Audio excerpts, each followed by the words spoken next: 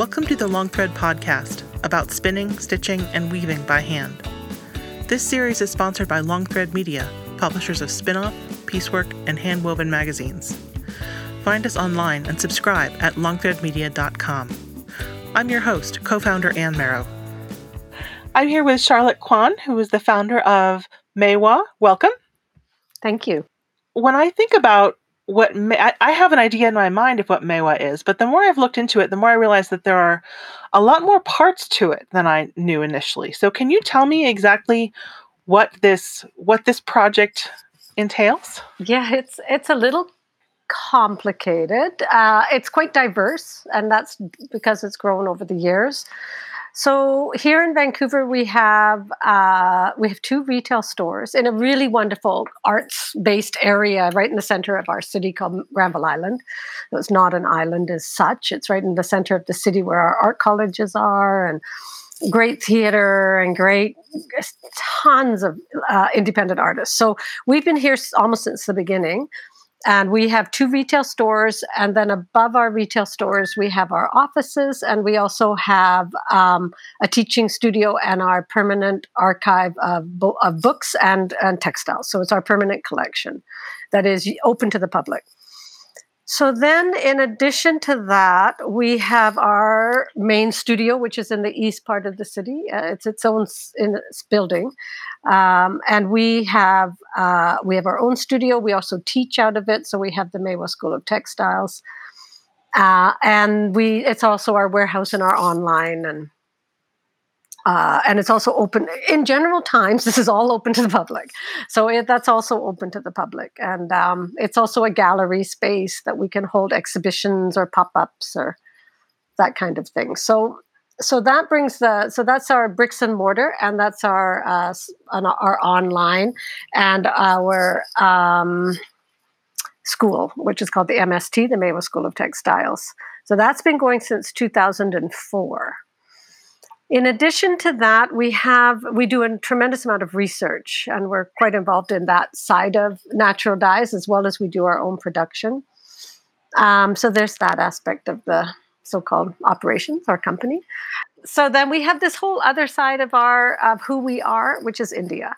And that came out of I've worked in India now for over 30 years, and the reason our company exists is because of working with artisans. So I was an artisan myself, and then all that creative energy went into the whole idea of turning Maiwa into one of the pillars or one of the anchors of artisans from here and from India, which is where my passion is, to find markets. And when I went to India 32 years ago and started working with the artisans, that was a huge issue. It was with artisans. It just stunned me that here I got to choose, had the luxury of choosing to be an artist. And here I was meeting artists in India and craftspeople in India who were generation upon generation of skill development, art development, weaving development, all of that, crafts. My interest is crafts and textiles. So that it stunned me, and I came back, and I was. We have to reapply to be where we are in Granville Island in our businesses and so forth. It's not a given ever.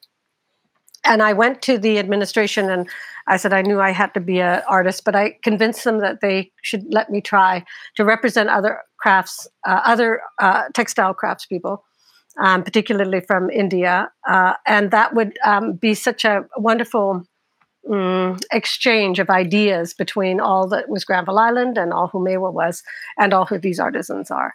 So that started, I worked with embroiderers first, and then block printers, and then natural dyers and weavers, and several different types of block printers, many types of embroiderers now. But our whole underpinning is natural dyes. So I happen to work in a printing industry. That was my background I got my journeyman's ticket in running a 4-color press, and one thing after another. I got lead poisoning. So in Canada, that means you can never work in the industry again. And so although I had spent 4 years going through the process of getting the ticket, I couldn't stay in that. it made me realize how interested in color I was. And then, of course, I got interested in the toxicity of color. So that made me interested in dyes and natural dyes and plant-based dyes. And then I got interested in the farming of that. And that took me to India, along with the interest in textiles. And really, I thought I would just go and get out. And then I fell in love with India. It was amazing. That country just continues to, my mother, bless her, I was a hyperactive child. So as a mother myself, I can just imagine how that played out in her life. And when she came to India at 80-something, 86 with me for the first time, she's still with us and she's 96 now. She said, "Oh, I understand why you fell in love with India. It's the first thing I've ever seen that uses up all your energy and exhausts you." So I was I thought that was quite funny, actually. So maybe that was why. But India is the mecca of color. I mean, it's just... I am so drawn to their color of the land, the color of the people, the color that grows there, the knowledge of natural dyes there it's just so deep. It's interesting that, natural dyes and toxicity took you to India, because it's not particularly known as a place that is very careful about chemical pollution in a lot of cases. Oh my God! Yeah, I can't believe I'm still alive. Actually, I mean, it's terribly polluted, and they don't. And there's too little care there for. There's so many people, and there's so many issues. There'll be more issues, I'm sure now. But when you get out to the villages, that's the India I know. I don't exist in the cities. Of course, I have to interact with cities, but. When you get out to the farms and when you get out to the knowledge and in the most unexpected, with the most unexpected people and in the most unexpected ways, and even they surprise themselves, when somebody's interested, how much actual knowledge they have, and then it all comes out. Then my grandmother used to mix this type of resist, and this is what she used, and this is how she extracted her dyes, and it's all there. It's in fear of disappearing from their own knowledge base, just because there's more interesting things, I think, in India for young people, but. I hope it doesn't disappear before they actually reclaim that. I hope that natural dyes makes enough of a comeback globally that the people who have kept it alive and kept it viable for all of us to, buy a piece or do a leaf print or do an indigo vat to do and move on. I hope that before that trend, I hope it's not a trend this time round. And I hope that natural dyes become something that benefits economically and environmentally, and with people's workspaces and so forth, can benefit the very people that all the knowledge sits with. Yeah. And I don't know, maybe this whole coronavirus crazy time that we're in, romantically, I like to think that, gosh, in places I know so well in India, where all the day laborers have gone back I have to say, it wasn't well planned, but still, they're back now in their villages. All the people we know that work in villages know that all the day laborers from all these surrounding cities, they're back now in the villages, and they're all talking, like, why do we leave these villages? It's such a lifestyle to be back with family. Economically, the future is bleak, but maybe not. I don't know. Maybe something will happen. I know we're certainly, trying to find ways that we could diversify the work and, try talking to some of the villages. They say, well, let's try our own sericulture. Let's try growing some of these dyes ourselves. Why is it going to the big farms? And we're like, maybe this is a time. I don't know. I hate to say, could be awful in the meantime. So how have things changed since in the last 30 years? I would imagine, when I think about the political transformations and the environmental transformations, but in what you have seen first of all, as a business owner in North America, but also with someone with relationships in India, what have you seen change over that time? It's funny because some things have changed so dramatically, and some things haven't changed at all. And it makes me think it was probably this way in 1820. So, I mean, the cities have changed dramatically, and of course, the roads and the India's always suffered with pollution. I mean, part of that is their farming methods. Part of it is the monsoon cycle and trapping pollution, and part of it, of course, is how many more cars a day they put on the road. I don't know the figure anymore, but it's unbelievable. So, and that dependence on that, but I don't know, I feel more hopeful uh, for India than when I arrived, and I don't think that has anything to do with us. It's just I feel the resilience of the villages finding an economy that works in the village. So all the people we work are weavers, dyers, and so forth. So our business it's still small. It's small to medium. I've never believed in, neither do I ever want to get to that size. It's easy to get to the size that you have to move everybody into Delhi or outskirts of Mumbai and open factories and get everything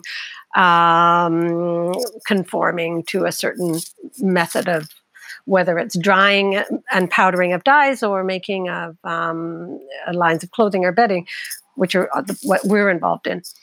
So it's always been a vision and a promise to the artisans and a vision of ours and theirs that we don't move our facilities to out of the village. We work within the village, which has meant that we have to change everything how we produce. Nobody will cut our fabrics for us in a cutting factory. Nobody, because all our weaving is different widths, and if salvages are difficult, it's hard to lay the fabric, and so we've had to open up our own stitching place in one of the villages. That we hand cut everything, we hand wash everything, we hand cut everything, we sew on powered machines. We're not treadle, but we did have to change everything to be the business that we are, and that is interestingly still incredibly connected to the village and in the village. I mean, we're literally in the village, and it works. I mean, we're happier, and they're happier, and now my kids and I have 40 staff here. They go back and forth to India and they work, and it's a perk to them. They just absolutely love existing in the village. They're young, in their 30s, all of them pretty much, and to them it's a huge adventure. Is Maiwa the primary market for these artisans, or do they also have other relationships with other purchasers? No, they have other relationships with something we really want.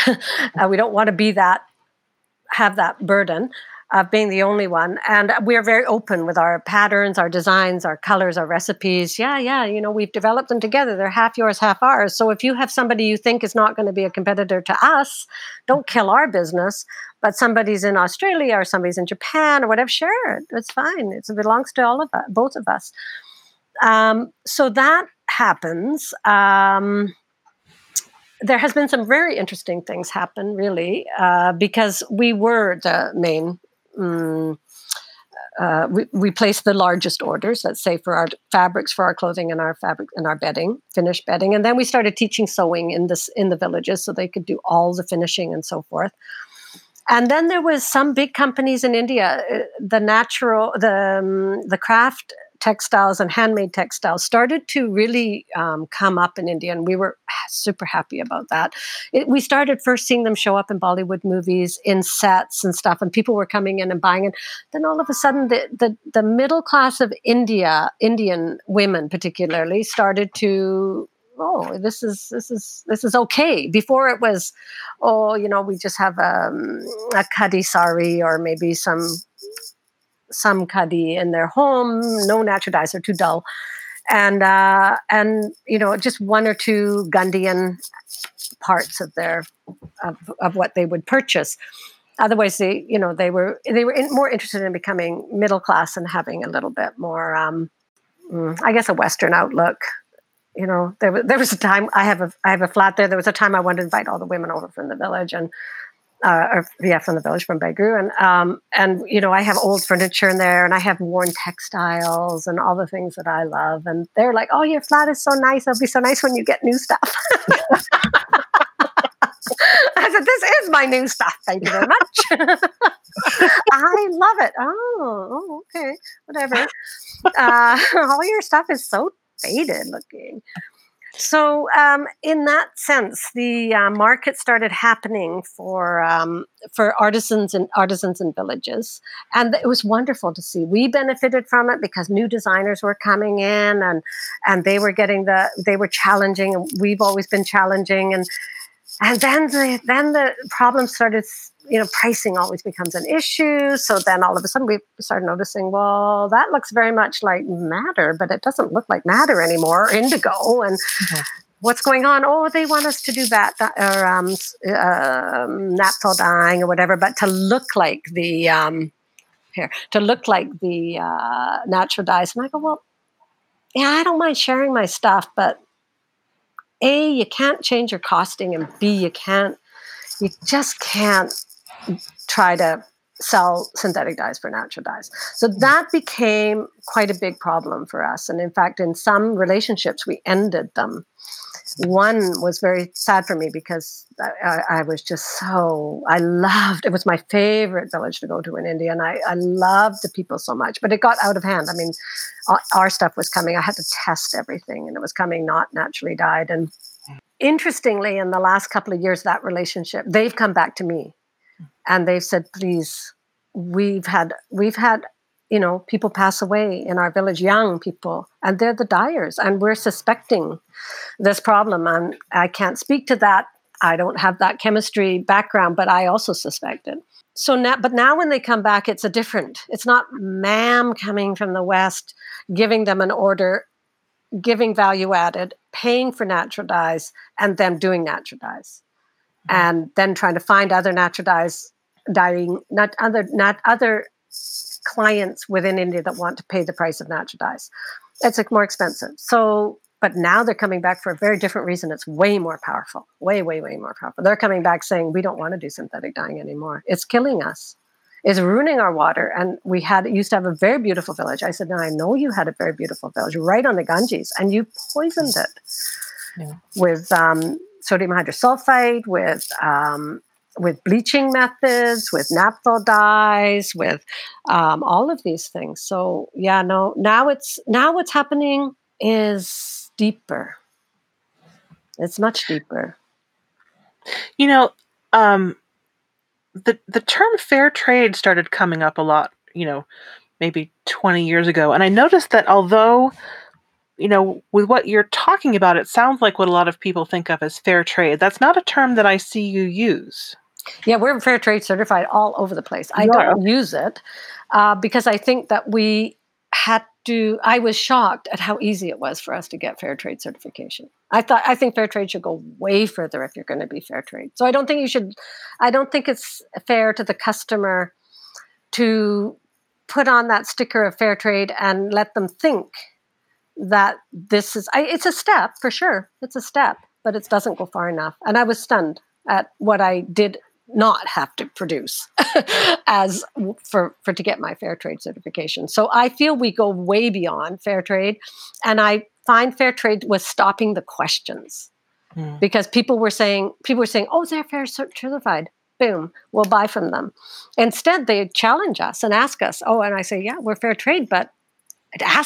Challenge us constantly. If you have an idea that you think we're using too much plastic, or you think we travel too much, I don't know. Let's talk about it. You're our customers. You guide us. In the end, it's your dollar. All we can do. You're the gatekeeper, but you got to be questioning as a gatekeeper. You can't just let advertising tell you what it's all about. You need to be involved in every single aspect of your buying dollar. Otherwise, don't spend it. So that actually brings me to something. Your was it your 30th anniversary book, put together a book called A Quiet Manifesto Revisited. Yeah. And what is a quiet manifesto to you?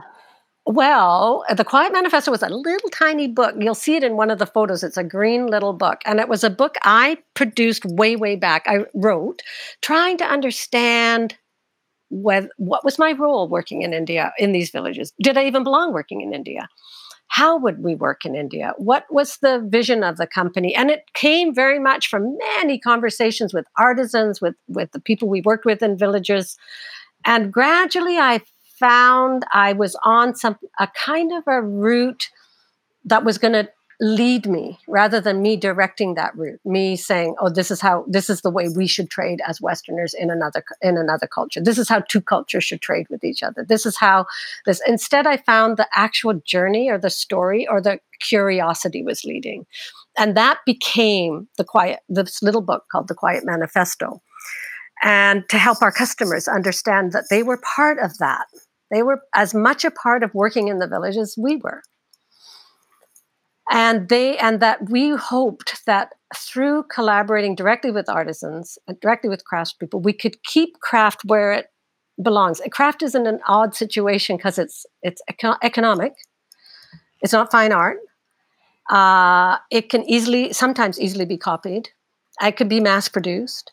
It can sometimes look like mass produced, even if it's like pottery in a village or pottery, but always it should have something that when somebody picks it up, there should be this curiosity. It should be so beautiful, but so interesting and so definitively belong to another culture that we should be able to, it should draw us to that culture. Maybe not physically, but maybe to say, oh my God, this pot with this firing on this side, and it's this amazing Miti terracotta, and it's got that black firing. How did they do it? It's polished so beautifully. How did they do that? And, in Meghalaya or wherever that pot or that textile, you feel it and you can feel who did this? This is definitely belongs to a culture. And craft has always been traded with that. It's only more in the industrial time that we've been able to take a certain other craft and manufacture it in China or something and have Guatemalan textiles show up in, Skinny Jean, whatever company. So, that Quiet Manifesto was that journey, and it really helped me and also defined it for the staff and for the artisans and for who we traded with in India when they asked, why don't you go through a dealer? Why don't you just go to a showroom? Or why don't you let us look after everything for you and we can get people doing it? It made us say, oh no, that's not part of our manifesto. No, we need to trade directly. And we need to see what our influence is, and we need to see if we even belong there. And we need to see if coming in would be beneficial, or we should never even come in at all, or we should never leave, or all these types of ways that we started to understand how we needed to trade.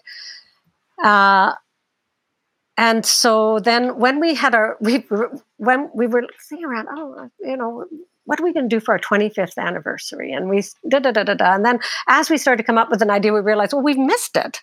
We're already 28. Then we're like, oh, shoot. So then we thought, well, our 30th. And it was one of our staff, actually. She works in graphics for us. And she said, because I thought, well, we could tell all the stories of all the craftspeople. And she goes, you're always telling all the stories of all the craftspeople, but nobody knows your story. Nobody knows Maiwa's story. So that became Revisiting the Quiet Manifesto. And it has all these stories about where that Quiet Manifesto is now, what we believe in now. It's very similar to the beginning, but how did we do all that? The Quiet Manifesto came when my kids were born. Now my kids are 33 and 35, and I'm a grandma. Why did they come in? So there was that little interview with them, and Ishmael Bai, who is one of my mentors. I took photos of him before I even knew him, just because I was taking photos of the Rabari on their migration. And so there's so many parts of that. Well, how do we believe in natural dyes? Why do we believe in it? Why do we? What is our idea of what craft is? Sometimes. I'm quite proudly a middle man. I don't even need to be called a middle woman, and I don't think all middle men have to be. It has to be a negative connotation. Trade has to happen, but middlemen can be good. Middlemen can be super bad and awful. It's so interesting to hear you say that, because it touches on something I was curious about. This is a time when I think a lot of people who are, appreciating and wanting to learn more about textile traditions that we didn't grow up in have a certain ambivalence about, do I deserve to be there? What is my role? Can I use any of these techniques? Um, how can I be respectful and also feel part of this community? And so that some of what you're saying, it sounds as though that's a question that's come up for you before. Always. I don't belong, but doesn't mean I don't belong. It doesn't mean I can't have a relationship of some sort. I'll never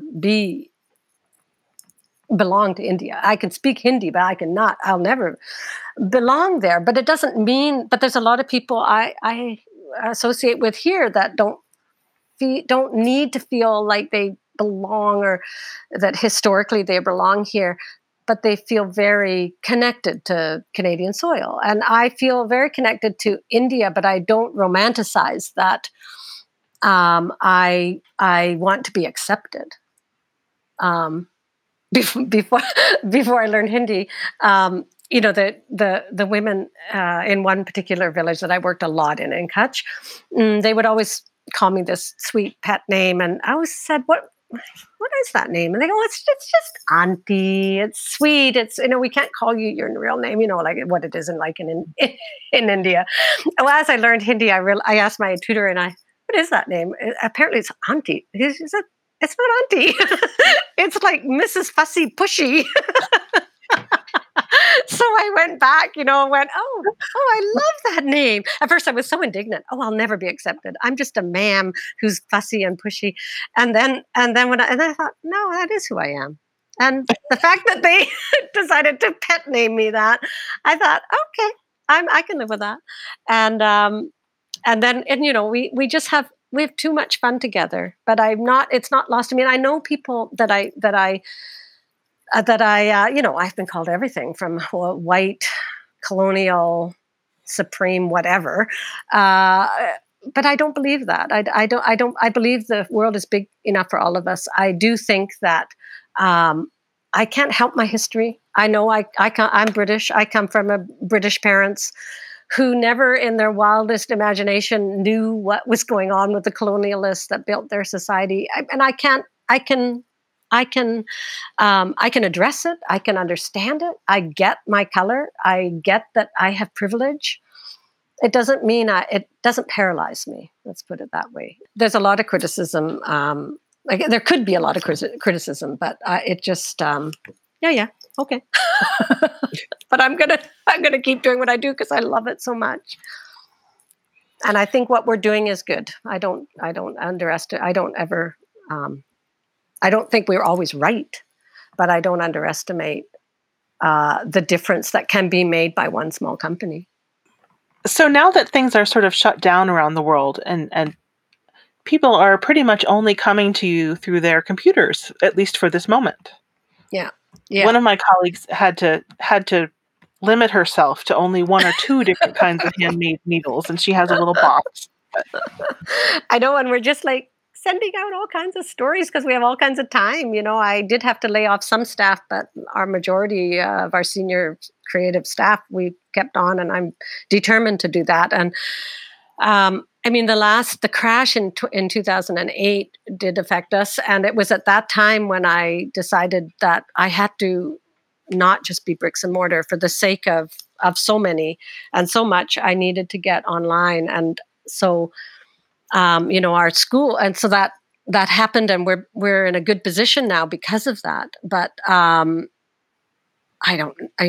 my God, we have no idea what's going to happen with rents. We pay enormous rents, and we have no clarity from our landlord. We have a good government, however, so in that way, all the individual people are looked after, and now they're starting to look after small business. It's a relief that they're not just bailing out oil, banks, and lumber. It's great that small cafes and restaurants and bricks and mortar stores are looking like things will be available. But our biggest challenge has been the closure of our school. We had 500 students enrolled at that time. And so it's only bricks and mortar. It's an in-house school. I mean, we have 2 parts of the school, the dry for embroidery and pattern drafting and all of that, costume making. And then we have the wet, which is all our dye classes. Everything was canceled from March to the end of our semester in June. So that was one of those feelings again of, whoa, we've lost a lot in having to give refunds to everybody. It's made me realize I want to get the school online. Yeah, so that's what we're working on. We'll have both, just like I believe in bricks and mortar equally. I don't think everything can be online. You need to meet people. But our studios are beautiful studios, and they're both closed. So we can film or do something. So that's our idea right now. I think it'll take a year. It took us a year to get online properly. We have a new site. Actually, tomorrow you'll get another really beautiful email, which we have a new natural dye site. So we have our site, but that site is layered and not complicated, but it's diverse. So we've for the last year been building this new site, which has got all kinds of information and recipes and research and everything about natural dyes. All that, and we'll slowly be uploading free tutorials. And we, as I say, we do a lot of research, so that research is available to public to walk in. We have never put it online, so we need to put that online. That this site will allow us to do that. It's not part of the launch tomorrow, but it'll allow people to start seeing, oh, wow, I got to always check on their recipes. And I was thinking about that because I, just for my personal interest, was looking at sort of finished items. But when I look at your store or the website and I look at the drop down under natural dyes, it fills up the whole screen. Yeah. There are we have a lot of natural dyes. There's a lot of information on there. And, what people your side of the border often don't realize is that our Canadian dollar is a real good deal for you all. So it's great because we trade directly from India or Chile or Peru or Mexico, wherever we're trading for natural raw material. It comes into Canada and Canadian dollars. So that's hopefully working in our favor. But yeah, we now we're growing now we're getting farmers to grow our dyes. That's happened for the last 5 or 6 years. So now we're able to scale up slowly to being able to have larger sizes for small companies to be able to invest their knowledge and creativity and commit to natural dyes. You can't buy it all in 500-gram containers. You need 2.5 kilos, 5 kilos, 10 kilos. So that's our next step. And we have a place in India. So we have a studio in India. So sewing studio and a staff accommodation. And now we've just expanded that. So we'll have drying facilities for dyes and grinding and so forth. Yeah. So one step has taken you in all of these wonderful different directions. All these wonderful directions. And, I wouldn't be able to do it. I love thinking of new directions and envisioning. And if it wasn't for our fabulous staff, and we have a really great team, and I hope we're all back together, not in the not too distant future. We have so much talent within our group here and within our staff in India. So we're all super excited. Well, thank you so much for your time and for this sort of virtual journey through your business and your partners in India. And thank you so much. I look forward to seeing your new site. Thank you. Yeah, tomorrow. Check it out. Oh, you'll get it. You'll get an email, or no doubt.